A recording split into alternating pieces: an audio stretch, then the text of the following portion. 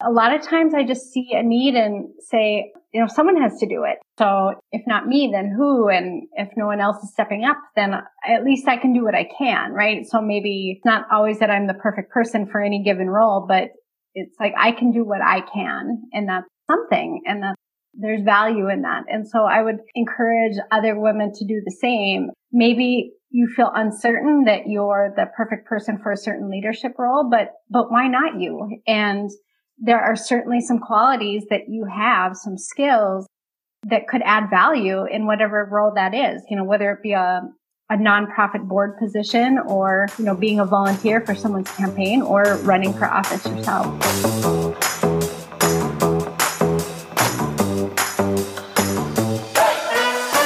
Glaze and Grit is a podcast where honest and real conversations are front and center.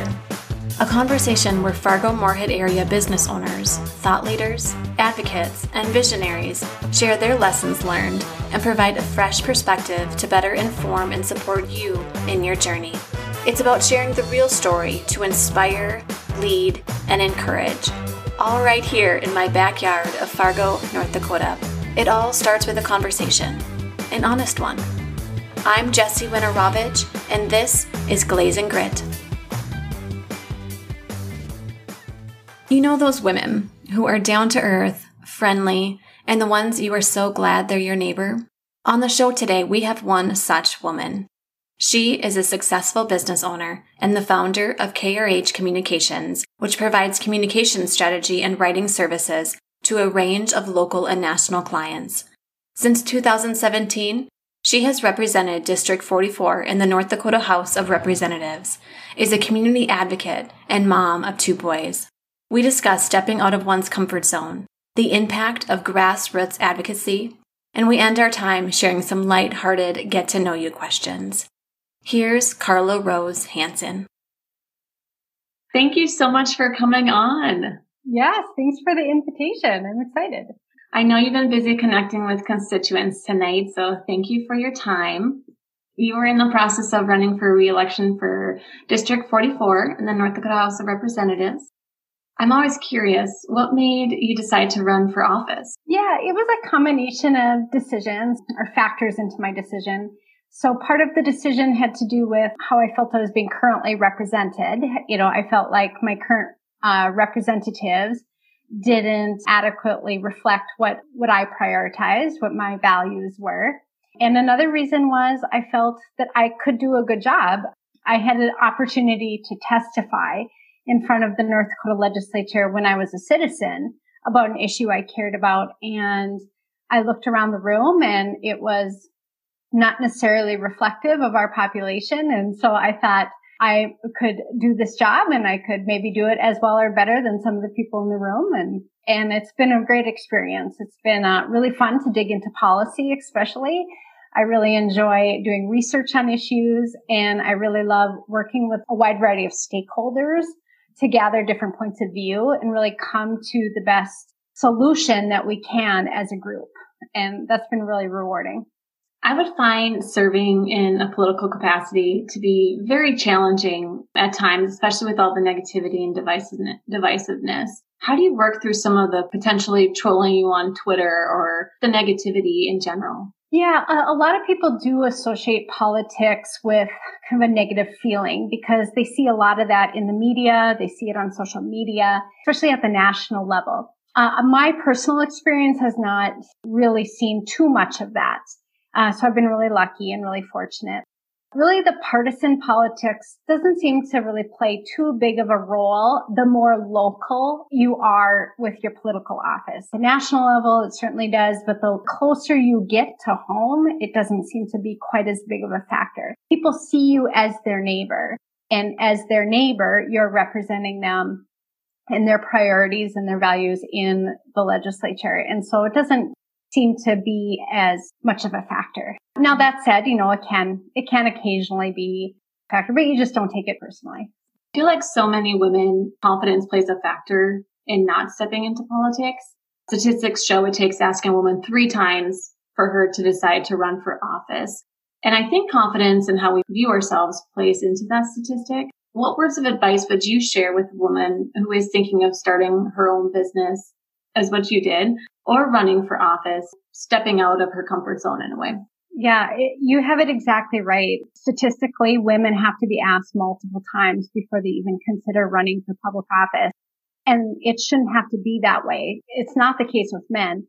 And when women run, they win at the same rate that men do. We also know that women are underrepresented at every level of government, both at national level as well as in the state legislature, as well as in a lot of our local political entities like the county commission or the city commission. So I absolutely encourage women to think about running for office.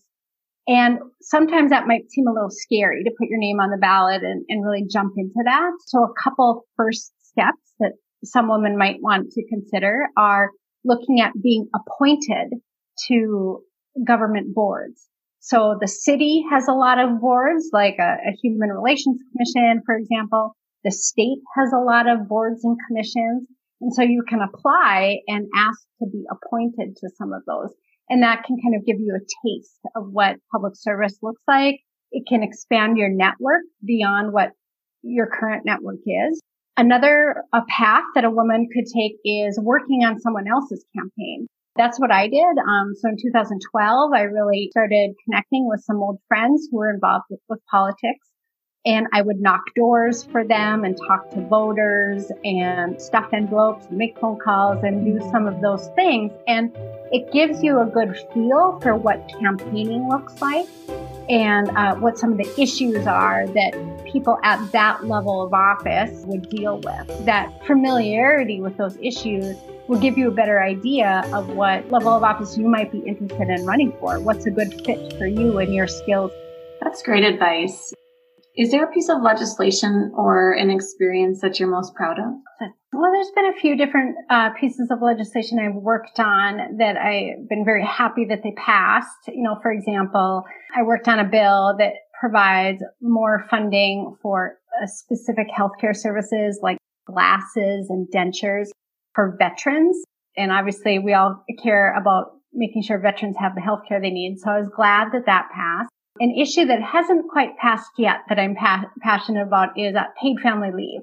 So I sponsored a bill last year and I'm looking at revising it and introducing it again in 2021 if reelected. And that's around creating a program in North Dakota that provides a paid family leave options. And it's not just parental leave, taking care of a new child, but also even caring for an elderly parent. Some of us are in a situation where we might have a parent who is dealing with cancer or maybe in the last months of their life. And too many families in North Dakota have to make a choice between staying in their job in order to get a paycheck or caring for themselves or a loved one. And it's unfortunate that they have to make that really difficult choice.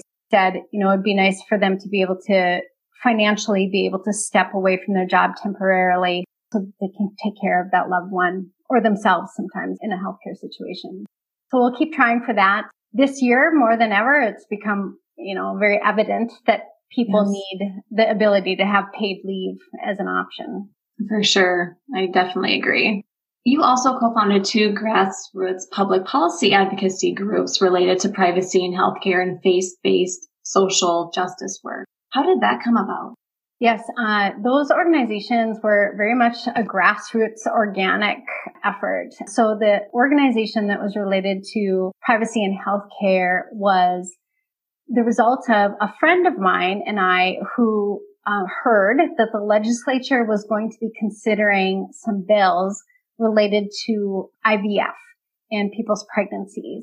And my friend happened to be an IVF doctor. She's a physician who specializes in reproductive endocrinology. And I cared passionately about it because our family tried to use IVF to build our family. This was a while ago. I have teenagers now. And I felt very passionately that we in North Dakota should keep IVF as an option for families who needed that in order to build their families. And the bills that were going to be coming in front of the legislature would have prohibited the practice of IVF here. Oh, wow. So she and I got together and really just gathered a coalition. It was really a coalition building effort of families who used IVF, physicians and other healthcare providers, Also, a faith coalition as well got brought into that, and some, because it was a while ago, but it was a broad coalition. And we basically, each of us would activate our personal networks to contact legislators and ask them to please vote no on these bills, because we felt passionately that we wanted to keep things the way they are. We want to keep IVF as an option in North Dakota. And we were able to defeat those bills. And before the legislative session began, we were told, oh, they have the votes. They're going to pass. And we said, well, we understand that, but we still have to try. We still have to make our voices heard. And so that was my first taste of activism and political involvement, and also testifying in front of a legislative committee. So it was nerve-wracking, but it was really empowering too, because you saw how people's stories and neighbors talking to neighbors and neighbors talking to their neighborhood legislator really made a difference in changing the outcome of those potential policy proposals. Our family building story started out with IVF and, trying to go through the infertility path, and that didn't work for us. We experienced a couple losses, pregnancy losses, like many families unfortunately do. And then, after we experienced that for a while, we then decided to go down the path of adoption, and we adopted a boy who was born in Oklahoma. His name's Jake, and he's 15 now. He's a high schooler, so that was a while ago. And so that was a wonderful addition to our family. And then about 2 years later, we found out we were expecting and not using IVF. Our second child was born, and his name's Andy. So we have one adopted child and one biological child and 2 boys. Beautiful. You were a graduate from North Dakota State University and earned your degree in communications. What made you decide to go into communication? I really, always had a knack for writing, and I always loved reading, but always would write as well. And I have to say my first experience realizing that I could do it as a career happened at college at NDSU. So I had a wonderful teacher who was the journalism 101 teacher, basically, and just fell in love with that as a subject and realized that this is something I could do for a living. It's not just something fun to do on the side. And so that was my first job, was being a journalist after college. I worked at a daily newspaper for about 4 years. In Fergus Falls, right? Yep, in Fergus Falls, yeah. And you do your research. And then I came back to Fargo after working there for a while, and joined Great Plains Software in the marketing field. So I was still doing a lot of writing in that role, and did a couple different jobs, both with Great Plains Software, and then Microsoft purchased the company, started doing more product management. And product management, if you're familiar with that, is thinking about how things are priced and packaged, and as well as the marketing of it. And then I got from that into more executive communications at Microsoft. So helping an executive team do internal communications with like a global staff of a couple thousand people around the world. And that was a lot of fun, working on strategic issues with an executive team, and especially a team that works all around the world, so you could travel. And I loved working with all the different offices around the world. That was a real highlight. I do miss that. You left Microsoft and Great Plains Software after around 13 years to start your own company. I did. I left in 2011, if I remember right. How was that transition? Was it nerve-wracking leaving, or were you like, oh, I got this? It was a leap. It was certainly a leap of faith to start your own business. I didn't necessarily have a whole bunch of clients lined up right away or anything like that. But I did some networking and talked to lots and lots of people, had lots of coffee dates to really see what need is out there in our community, and was able to find several clients, both locally as well as around the country, because even then people were still comfortable hiring someone they had never even seen in person. So I did have some clients, in different cities who had never met me in person, but did some work for us. It was a leap of faith, but I was really, really blessed in that I always had enough work. So it was a nice situation for me. You are mom of 2 boys, which we talked about, Jake and Andy. You're owner of your own communications company. And we talked about the co-founding grassroots public policy advocacy groups, serving on numerous committees. It seems like when there's a need, you step in and you do it. I wonder where that drive and that passion comes from, especially for people that may be, they see a need, but they're not sure if maybe they're qualified or if they should step in. What's some advice that you would give, as well as where does that drive and passion come from? Well, I don't know where drive and passion. That's a good question. Obviously, how you are raised. So I definitely credit my parents for giving me a good work ethic. A lot of times I just see a need and say, someone has to do it. So if not me, then who? And if no one else is stepping up, then at least I can do what I can, right? So maybe it's not always that I'm the perfect person for any given role, but it's like I can do what I can. And that's something. And there's value in that. And so I would encourage other women to do the same. Maybe you feel uncertain that you're the perfect person for a certain leadership role, but why not you? And there are certainly some qualities that you have, some skills that could add value in whatever role that is, whether it be a nonprofit board position or, being a volunteer for someone's campaign or running for office yourself. So I absolutely encourage women to just go for it. And what's the worst thing that can happen? That's one thing that I always would ask myself when taking these big leaps, whether it be moving from one job to another or trying out a new experience, is what's the best thing that could happen in this situation? What's the worst thing that could happen in this situation? And what's likely to happen in this situation? And can I live with the worst thing if that should happen? And if you can live with the worst thing that could ever happen, then go ahead, do it. And it's probably not going to happen anyway. It's probably going to be most likely to happen, or maybe even the best thing to happen. So that's how I would weigh the situation, I guess, when I would take these leaps. I'm reading this book by Claire Shipman. Mm-hmm.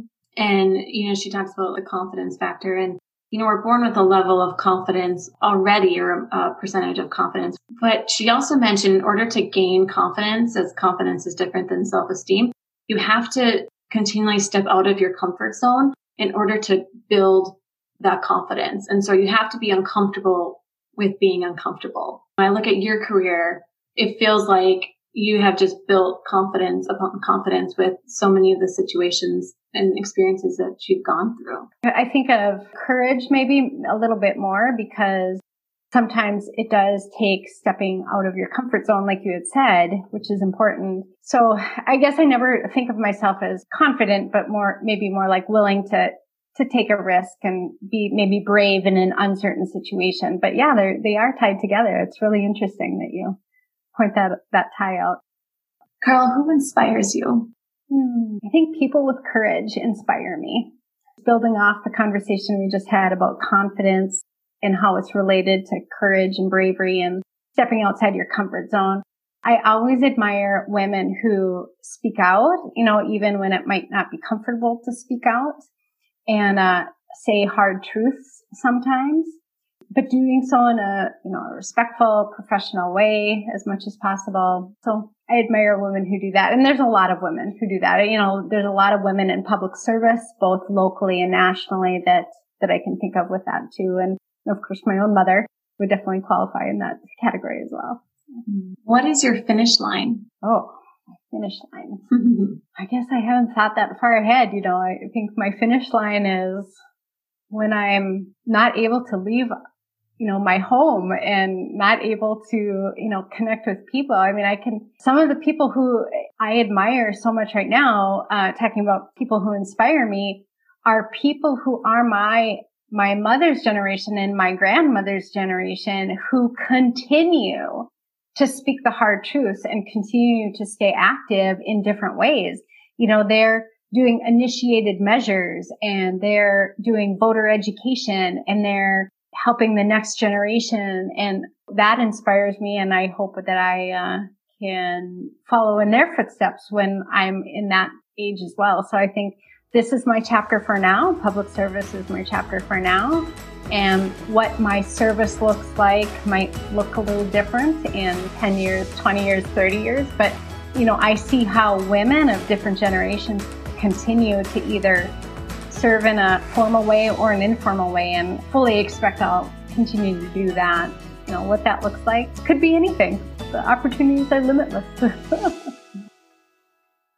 Well, let's end our time then at the little lightning round of questions. And are you ready? Okay. All right. Climb a mountain or skydive? Ooh, climb a mountain. Cake or pie? Cake. Have you ever worn socks with sandals? Yes. What is the best age?